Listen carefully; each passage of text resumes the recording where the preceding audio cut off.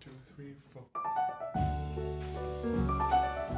Does having too many choices make us unhappy? How can we learn practical wisdom? Dr. Barry Schwartz is the Darwin Cartwright Professor Emeritus of Social Theory and Social Action in the Psychology Department at Swarthmore College. He is the author of many books, including Why We Work, The Paradox of Choice, Why More is Less, and co-author of Practical Wisdom, The Right Way to Do the Right Thing. Barry Schwartz, welcome to The Creative Process. It's a pleasure to be with you, Mia. So since you wrote The Paradox of Choice, a lot has changed, even since the reedition.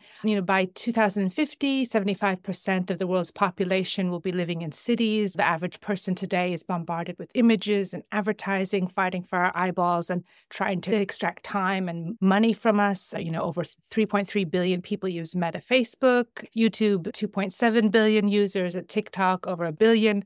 It seems like we're living in an electronic fog of advertising, information, and misinformation. And of course, advanced AI is accelerating this even further. And yet, in developed countries with far fewer choices, communities seem closer, happier, and healthier. If you were writing The Paradox of Choice today, what would you include in it? Well, you've just given a wonderful summary.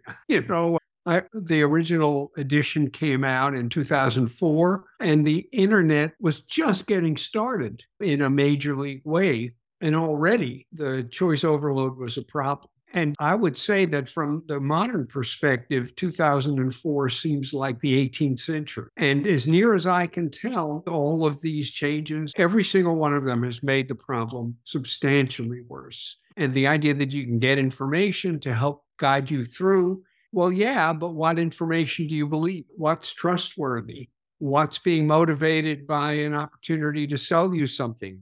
So there is a haze. There is this fog that we're operating in. And I think we just sort of give up in resignation and look at recommendations and hope that they're legitimate, because how else do you get through the day?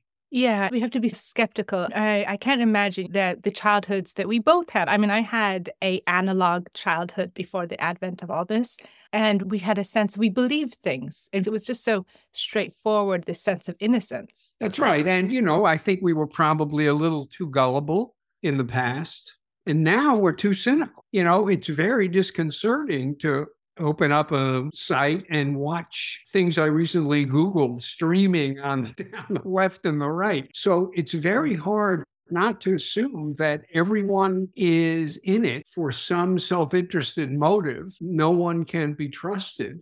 And either you become a Luddite or you simply get battered about by these external forces. And I think the evidence is that young people are having even more trouble than older people are. Judging from the incidence of depression, anxiety disorder, suicide, it looks like young people are collectively a basket case. So, they may think that they are the masters of the universe, but they aren't. Yeah, social media is just one aspect of it, right? But we've seen how it's affecting dopamine levels within our brains, young and old, and particularly those important years when young people have neuroplasticity. And I can't imagine not knowing what normal was, just being born right into this. And it isn't just the digital world. There's a cartoon that I show often when I give talks of a simple goldfish bowl. And there's a big fish and a little fish, I guess a parent and an offspring. And the caption reads, "You can be anything you want to be, no limits." And you look at the fish bowl and you realize that it's nothing but limits. So from our perspective, how naive could this parent fish be? And that was my first reaction. But then as I started thinking about it, what I came to believe is that everybody needs a fishbowl. And the human fishbowl obviously has to have a lot more in it than a goldfish bowl does. But if you shatter the fishbowl, people don't know how to live. They don't know where to turn. And this notion that our job should be to elbow out of every constraint so that we are free to make ourselves is so dominant generationally. And so it isn't just digital media. It's also, I think, that parents, teachers, other people in authority have essentially relinquished their responsibility for creating the fishbowl. It used to be possible for a parent to say, "We don't do that. This is not how we roll," and it ended the conversation. And, they didn't say it about everything, but they said it about a fair number of things. So there were guardrails, and the job of kids was to try to elbow free from some of the guardrails, but there were plenty of them. And bit by bit, those guardrails have been removed, especially in rich democratic societies. And the result is just this massive floundering. You shatter the fishbowl, and most of the things that happen after that are bad, not good. Yeah, and that goes to another of your areas of focus, the practical wisdom. But if we could stay on this for a while, talking about limitations. Yes, there is a sense of well-being that comes from those limitations. Even in the arts, they say, you set yourself some limitations and that help you structure, spirituality, rituals, community. They say that we're living through a loneliness epidemic, and there are many ways to go beyond the limitations of our individual experiences. And some find it through, spirituality. They find a sense of community there, a sense of history. Others, sports, the arts, environmental movements. What have you pursued? Well, let me just add one thing to your astute observation, and that is every one of the things you just described, like connections to other people or connections to religious institutions or religious traditions, every one of those imposes constraints. You can't do anything you want to do because you're constrained by what does my family need from me? What do my friends need from me? I can't take any job. I want to stay in this geographical region. I can't eat anything because my religious teachings tell me that there are certain foods you don't eat. So every one of these things that people used to cling to and draw some comfort from, even though sometimes frustration, is a constraint. And people hate being constrained. And it is not, freedom is good, but there can be too much of a good thing. And I don't think anyone could have guessed that 100 years ago. But now we're in the midst of it. Indeed. And just going into that spiritual level, yeah, there's a cleansing. Some people, they're finding there's health benefits. You talk about religious traditions of fasting and this and going without. If you're talking about the digital overload, it's healthy to just a moment of meditation or a moment of reflection that's hard to find now. But doing it as part of a group, especially when you talk about loneliness, seeking some sort of spiritual bath on your own is probably a good thing. But seeking it as part of a community is a better thing. But the stronger your communal ties, the more constrained you are as an individual. And I think people are just reluctant to welcome these kinds of constraints. So also you've written about decision science. And of course, all of us are thinking about AI. You had this brilliant audio series, the art and science of making better decisions. With the rise of artificial intelligence and machine learning, how do you foresee these technologies impacting our ability to make decisions, both individually and as a society? Well, so I have very mixed feelings about AI, and I think its future and our future with it are very much up for grabs. And here's the reason why. At the moment, these extraordinary achievements like ChatGPT, I mean, literally mind-boggling achievements, are completely indifferent to truth. They crawl around in the web and learn how words go together. And so they produce coherent, meaningful strings of words, sentences, paragraphs that you're astonished could have been produced by a machine. However, there are no filters that weed out the false concatenations of words from the true ones. And so you get something that's totally believable and totally plausible and totally grammatical, but is it true? And if AI continues to move in this direction, getting more and more sophisticated as a mock human and continuing to be indifferent to truth, the problems that we started our conversation with are only going to get worse, because the speed with which untrue things can be put out by machine algorithm is almost incomprehensible. And so you will be mostly looking for diamonds in a huge pile of coal, because most of the statements that are out there won't be true, or if they're true, it'll only be accidentally true. So you'll have very little reason to believe anything. There have been a couple of cases, I assume you know this, where lawyers filed briefs and cited cases, and it turned out they relied on ChatGPT for a significant chunk of those briefs, and ChatGPT simply invented the cases. They didn't exist, and they got caught. So this is a pretty horrible future to contemplate.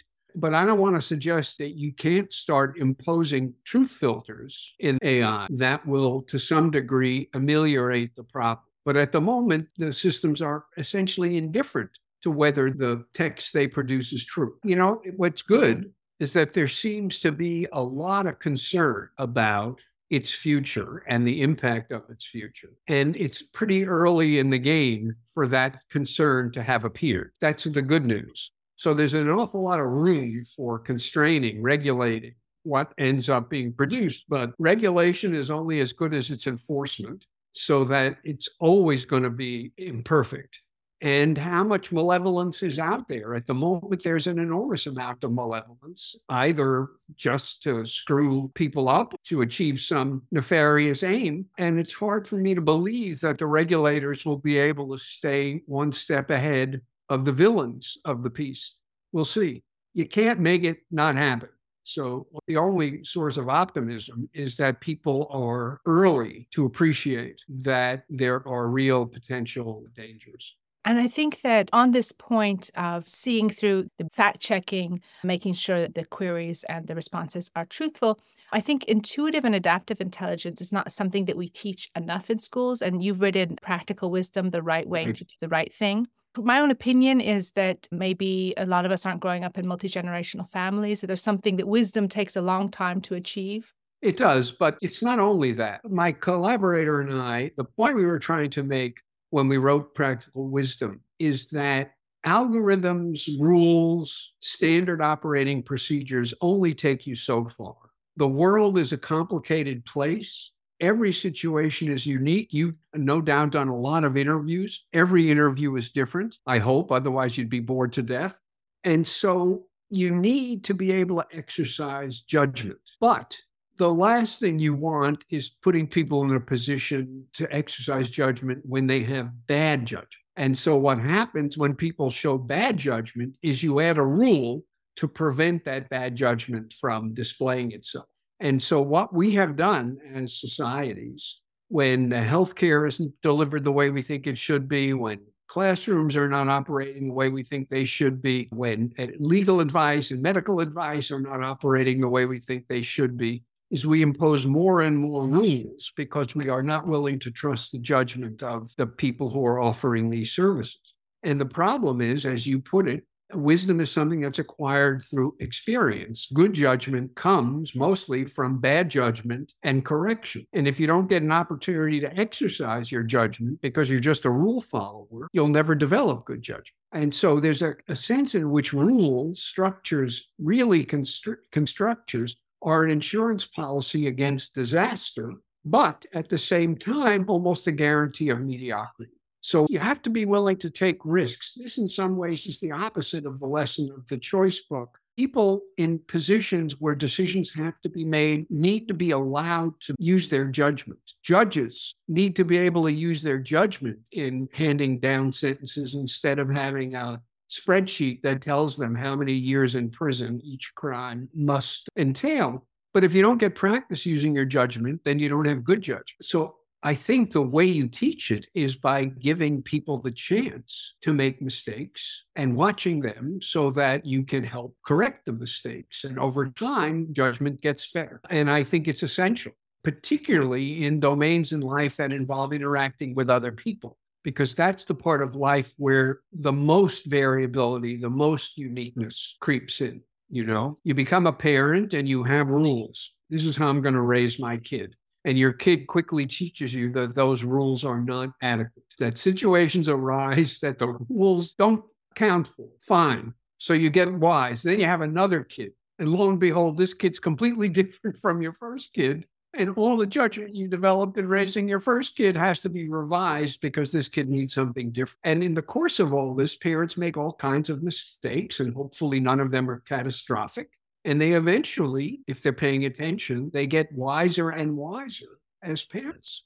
Indeed. And you speak about situational awareness and having that practical wisdom. We have a lot of silos of knowledge. Sometimes people, they know so much about such a narrow area, and we're dealing with issues like climate change. We need a lot of transdisciplinary cooperation, and sometimes the lawmakers maybe, sometimes people know best who are on the ground, like you're talking about, like farmers might know best about how to manage the land than, these decisions that are made by others and businesses, but don't have that firsthand knowledge. No, that's absolutely right. And the siloing is just in my own field in psychology, I've been doing this for a very long time. And when I started in the late 1960s, there was just a tiny fraction of the specialization that there is now. So education in psychology meant education in all of psychology, which is not to say that you were an expert in everything, but you knew something about everything. And that's just not true anymore. When you go to graduate school, right away, you go into a lab and you start doing research.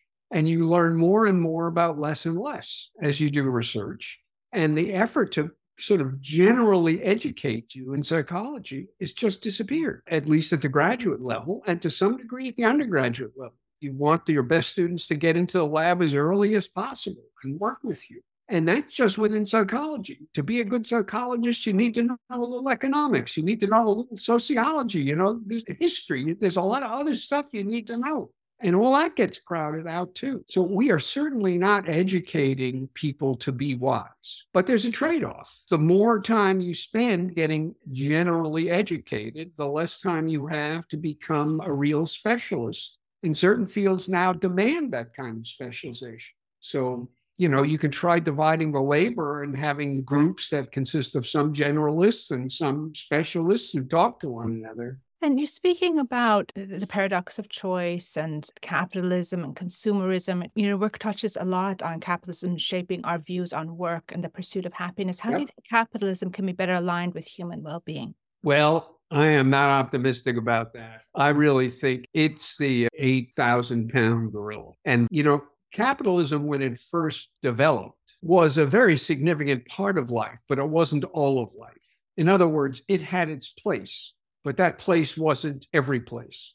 And what's happened over the years, what some people call economic imperialism, is that the incredible efficiencies of the market started being exported to other aspects of life. And so the classroom, the educational institution is just another market. The students are customers, the professors are the retailers, and you operate to keep the customers happy. It wouldn't have occurred to anyone to think about education in those terms, but it's increasingly become a market, and you got to sell yourself. That means spending lots of money on things that are essentially irrelevant to education, that sort of make universities summer camps with libraries, and also catering to student demand. You want to get positive course evaluations. And if that means assigning less work, making the class easier, basically doing stand-up comedy in the classroom, if that's going to get you good evaluations, which in turn are going to get you promoted and get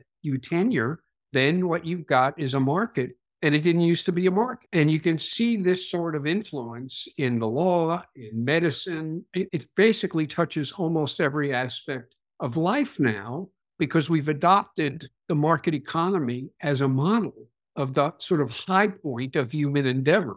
When in my view, it's a kind of deformation of the high point of human endeavor. And, I've been worrying about this for 40 years, and so far I mostly talk to myself.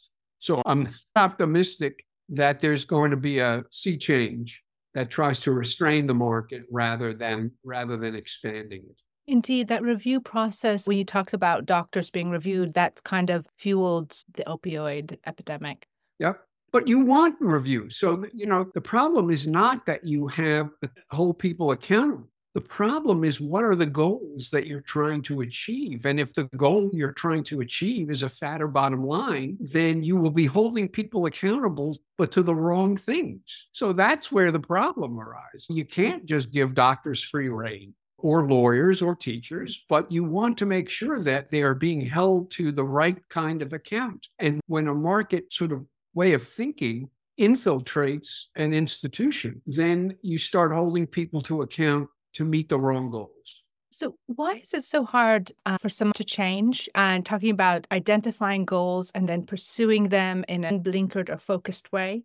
Well, it's because people don't live in a vacuum. People are heavily influenced by other people, and we're also heavily influenced by social structures and institutions. And that influence is so pervasive that I think it can exert itself without our even realizing. It doesn't occur to people growing up now that they've got a kind of market capitalist lens through which they look at everything. When they're trying to decide whether to form a friendship, they ask themselves, is it worth it to me to invest my time in this relationship? Notice the language. Is it worth it to invest my time?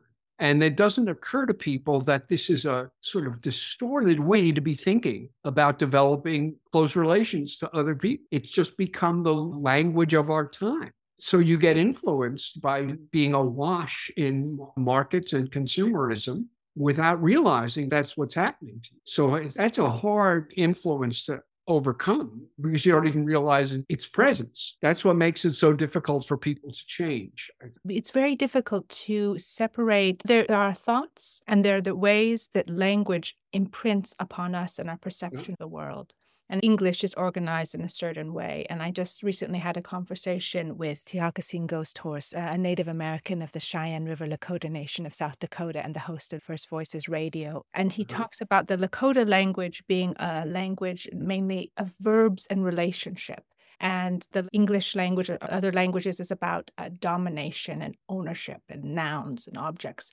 And we've somehow lost our connection with the language of the earth. And you talk about capitalist language. And I know you're not completely against it, but it makes us form decisions that we might not have if maybe we were born in another language. That's right. I think the thing is, in my field, in the psychology of decision making, people often talk about language as a kind of screen that obscures the underlying reality. And so what you need to teach yourself is to get past the language to the things in the world that the language is describing. Language is the enemy of truth and clarity. And I think that's exactly wrong. Everything we know in the world is mediated by language, and you can't separate objects and experiences from the language we use to describe those objects and experiences.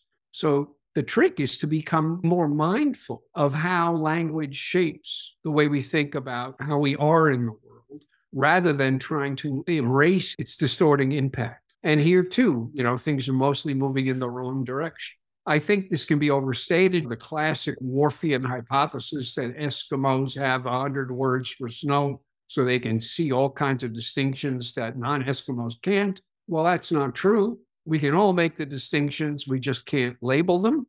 But I'm not sure whether that's true of things like justice, fairness, compassion, empathy, more abstract terms than snow. Without the language of description, how do we get our arms around what it means to be compassionate? We rely on language to help us figure out what these abstract terms actually mean with respect to how we act in the world. You don't need language to see powdery snow as distinct from sort of icy snow, but you kind of do need language to distinguish genuine compassion from sort of manipulative compassion. Yeah, maybe to transmit it. As I think about the non-human animals, I feel like in a moment without language, they sense you. And we maybe through adopting language have lost some of those senses? I don't doubt that, but the sensitivity and communicative ability of animals is really limited. So what they know, they really know, but most of what's going on, they don't know at all.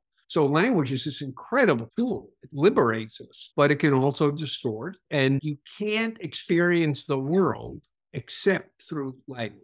I'm overstating. Obviously, we have eyes, we have ears, but almost every experience we have is mediated by the tools that our language gives us to understand and explain what's happening. Oh, yes, indeed. I mean, I don't think I could go a day without speaking or without listening. And it's a real challenge. And maybe if one lost one of your senses and to just see how one could exist in the world. Yep. And other senses can compensate. I mean, we're very visual human beings, more so than auditory, but the world of sound expands when you lose your sight. And it's not that you didn't have that capacity before. It's just that you didn't need that capacity before because you were making your way in the world with multiple inputs, not just auditory ones.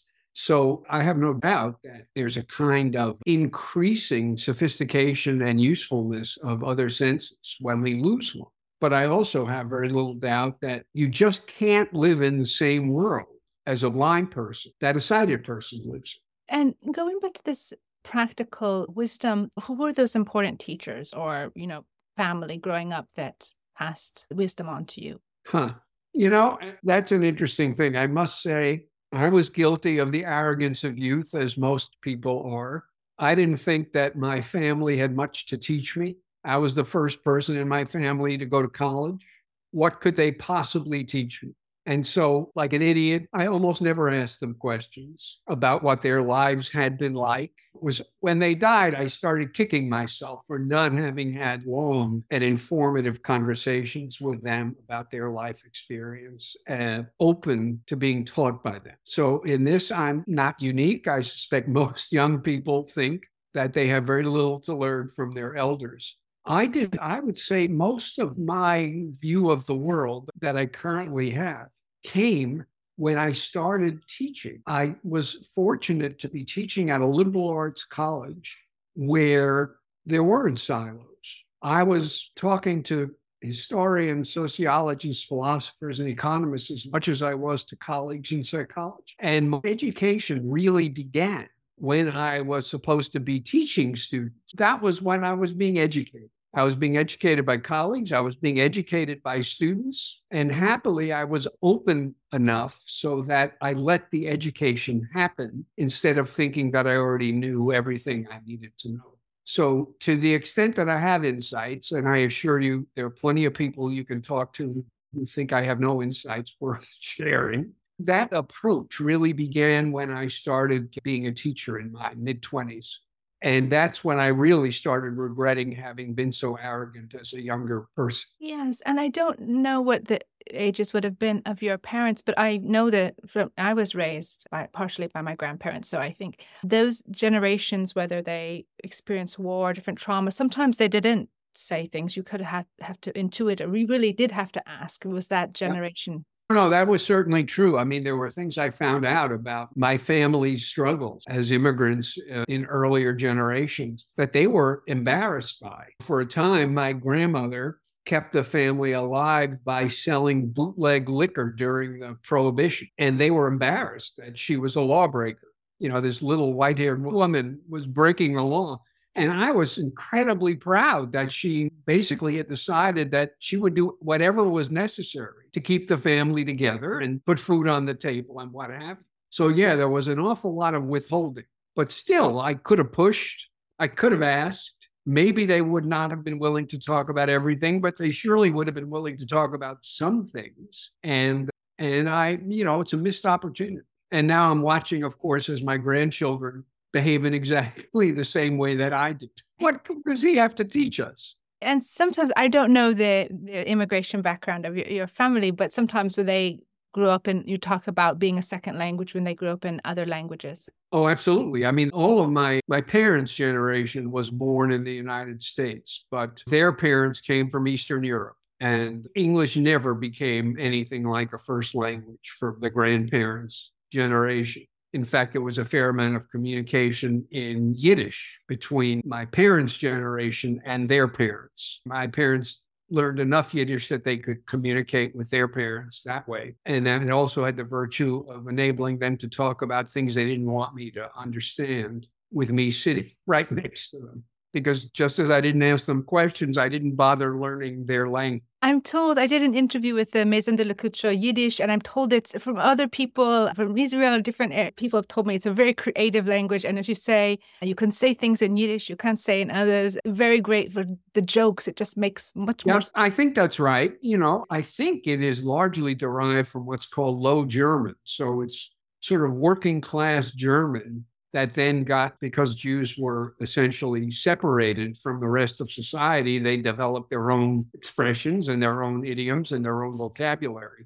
So Yiddish isn't exactly Low German, but it's an approximation to it. But I just wasn't interested. What drew you to psychology? Here, too, it was just a lucky accident. I didn't know what psychology was. And I took it as a college freshman to fulfill a requirement and because it fit neatly into my schedule. And as it turned out, I literally did not know what it was. And as it turned out, the person teaching that class was a legendary teacher. His name is Philip Zimbardo. He's one of the most famous living psychologists. At the time, he was teaching at NYU. A few years later, he left and went to Stanford, where he spent the rest of his career. And he was just a spellbinding magician in the class. So I took this class, and when it was over, all I wanted to do was study psychology. I realized in retrospect that he was, of course, performing and painting a picture, and the picture that he was painting wasn't completely accurate. He was trying to entertain and entice, and he was very good at it. And he certainly enticed me. So I wish I could say that I understood what the intellectual lay of the land was, and I made a rational decision to pursue psychology, but that would be a lie. It's so interesting. Yeah, because you were talking about the performative nature of education, especially now, and just having that charismatic person that can excite you to do the hard work, right? That's exactly right. And he really made a point of this. So he was an entertainer in the introductory course, but if you then took the next course that he taught, he was a taskmaster. So he wanted to make sure that the false impression he created in the introductory class immediately got corrected. This is hard work. You got to read these things carefully. You got to know all kinds of details about the articles that you're reading. And there are lots and lots of these articles, and you need to remember what's in them and so on. So basically, fun's over, guys. So I think he was mindful that he was seducing, and he didn't want the seduction to lead to people pursuing a path that they would end up sorry they pursued. So he got very reality driven as soon as you got to the next level of classes with him, which I also very much appreciated. Yes, and what's been ever present in our minds? And so what we've been thinking about a lot is, what is the nature of consciousness? Where does consciousness reside? And some are positive that they're developing consciousness. It's a new evolution of life, where there's lots of out there theories. But for you, where does it reside, and what is the nature of consciousness? Oh, man, I wish I could answer that question. Philosophers have agonized over this is the big question. The big question that no one knows how to quite get their arms around. And there are people who think that it's what's called epiphenomenal. We certainly have the sensation of consciousness, but it really isn't playing a causal role. We're basically just part of nature, and just like the balls on a billiard table move around in accordance with laws of physics, so it is with us. It's just that it feels like we are thinking, contemplating, deciding, and acting. It feels as though we are in charge of what happens. And when we do things non-consciously, we regret not being more conscious of the situation we're in before we act. If that view ends up being true, which I find hard to believe, it so violates our experience with the world that I can't imagine it ever actually overcoming our more intuitive sense that there is a person in here who is sort of observing us and talking to us and helping us to understand what's going on in the world and what's going on with other people. But I will leave the problem of consciousness to people who are smarter than I am.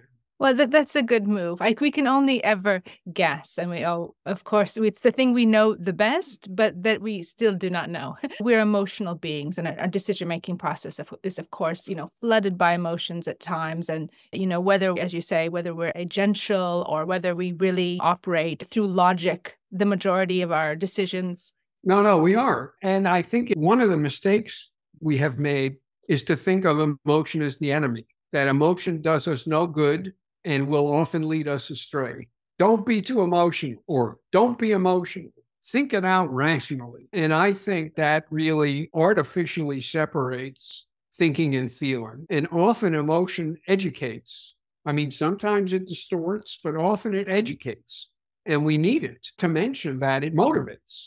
You could understand the world and never leave your couch unless there was something impelling you to act in the world. And often what impels you to act in the world is emotion. It's what gives you energy. So while acknowledging that emotions get us into trouble sometimes, I can't even imagine what it would be like to live a life with emotions completely under control. Yeah, that would make us very dangerous. I think it would basically turn us all into sociopaths. And also, you speak about the instinctive elements of that. And sometimes it's a complex resonance of things, a cultural resonance of things that we've picked up over time and that we don't even know. Yeah, often. I wouldn't use the word instinctive. There's a very distinguished anthropologist from years past named Clifford Geertz. And what he said is that human beings uniquely are, quote, unfinished animals. And what he meant by that is that we come into the world with some structures, some constraints, some essential knowledge, but very incomplete. And society completes us. And that is not true of most of the other species in the world. They come into the world a lot closer to being complete than we do. And so it certainly becomes sort of automatic, the effect of culture on us, but probably not instinctive. If you grow up in East Asia, you're going to be impacted by the culture of that society in ways, some of which you will appreciate and some of which you won't. But you will not have come out of the womb that way. The environment within which you grow is going to turn you into one kind of person rather than another kind of person. So that is how unfinished animals get finished. And much of that influence is, as I said earlier in our conversation, is influence we are unaware of as it is exerting itself.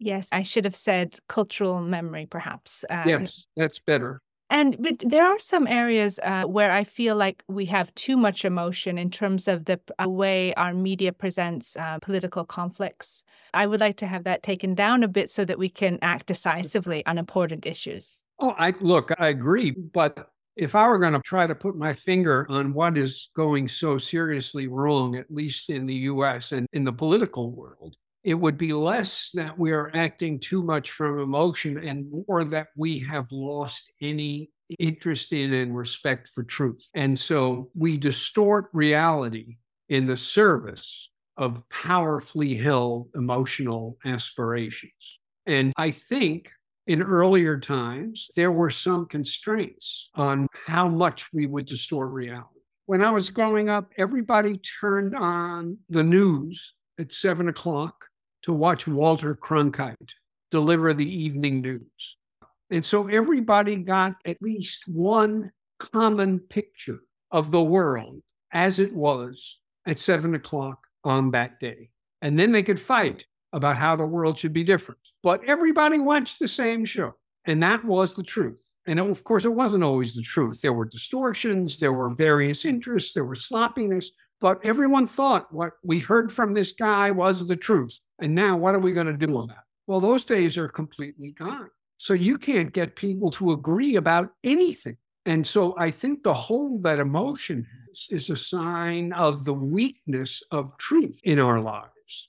Emotion would be constrained by the facts of the matter if we could agree on what the facts of the matter were. But people don't feel the need to agree to get to the bottom of things. Daniel Moynihan famously said, everyone is entitled to their own opinion, but not everyone is entitled to their own facts. And I don't think in modern society, people believe that to be true. This didn't happen all at once, and it didn't just happen with Trump. 30 years ago, the word spin started to get introduced in political discourse where you weren't actually lying, but you were using language as a way to reinterpret the facts in a way that was most congenial to your side of the debate. And of course, that had always been true, but it used to be done sort of in secret. And then people suddenly stopped feeling at all embarrassed to admit up front that spin is that's what the game's about, is taking things that are sometimes inconvenient truths and spinning them in a way that makes them less inconvenient, more hospitable to your point of view.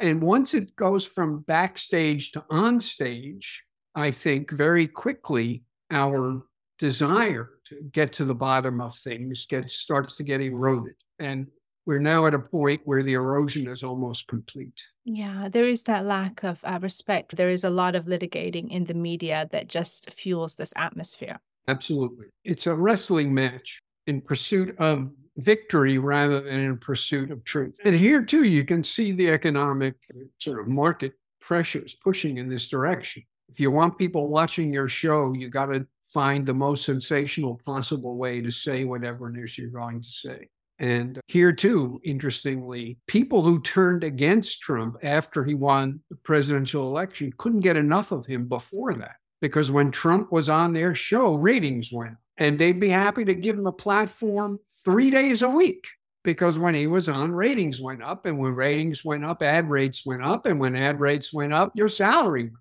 And then when he actually became president, they started to turn against him and never fully acknowledge that they had created this person in the service of, corporate bottom lines. Yeah, social media president or meme president. It's certainly strange. And speaking of this lack of, let's say you talk about diplomacy or elegance and language, I think that this is being accelerated as well. We talk about our technology in that we read now for information, whether you agree on whether that information is factual, and our technology pushes us towards ever more efficient queries instead of more reflective, nuanced thinking. Right. And there's no such thing as subtlety. And if somebody asks you a question and you begin your answer by saying it's complicated, people stop listening. They don't want complicated, they want simple. And I think one consequence of this is, as with wisdom, it takes practice to be able to manage complexity. And if you are not being forced to get this practice in the classroom, where's it going to come from? And so in an effort not to have kids who are frustrated and confused and challenged, we make things too simple for them in the classroom, and they get very little practice handling complexity. And they aren't interested in long form anything. They want short form media, which means that all the complexity simply gets erased. And the result is that they're not equipped to handle complexity when it smacks them in the face, and thinking that this is just something that emerges as you get older is ridiculous. It emerges only because you get practice dealing with it. But young people don't get as much practice as they used to. So in the classroom, to cultivate this critical thinking and moving beyond passive intelligence, what were some things that you imparted to your students? Well, I've always tried to leave them with more questions than they had when we started.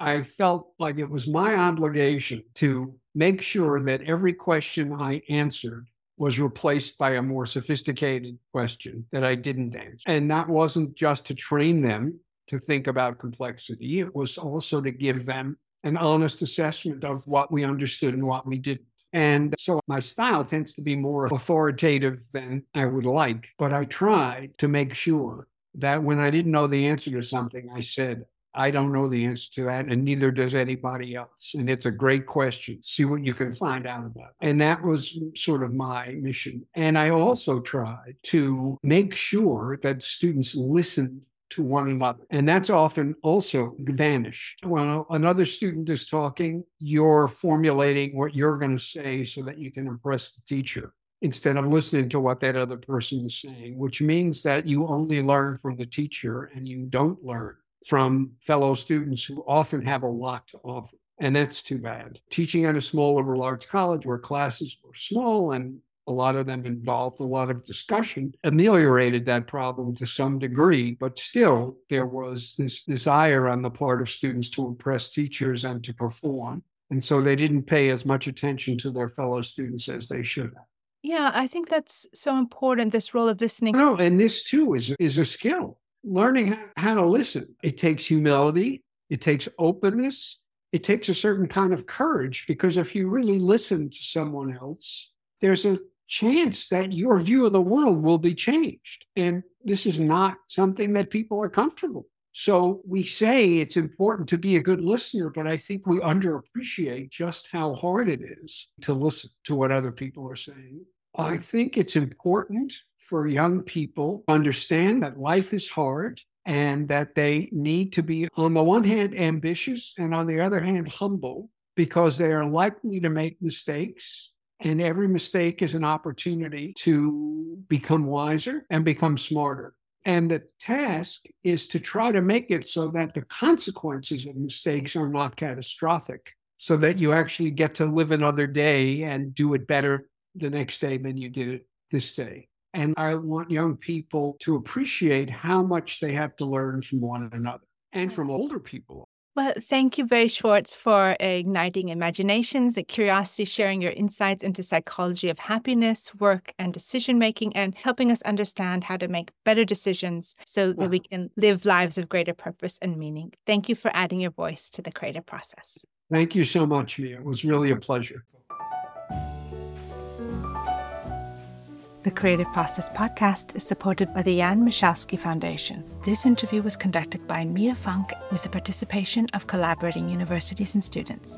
Associate Interviews producer on this episode was Sophie Garnier. The Creative Process is produced by Mia Funk. Additional production support by Katie Foster.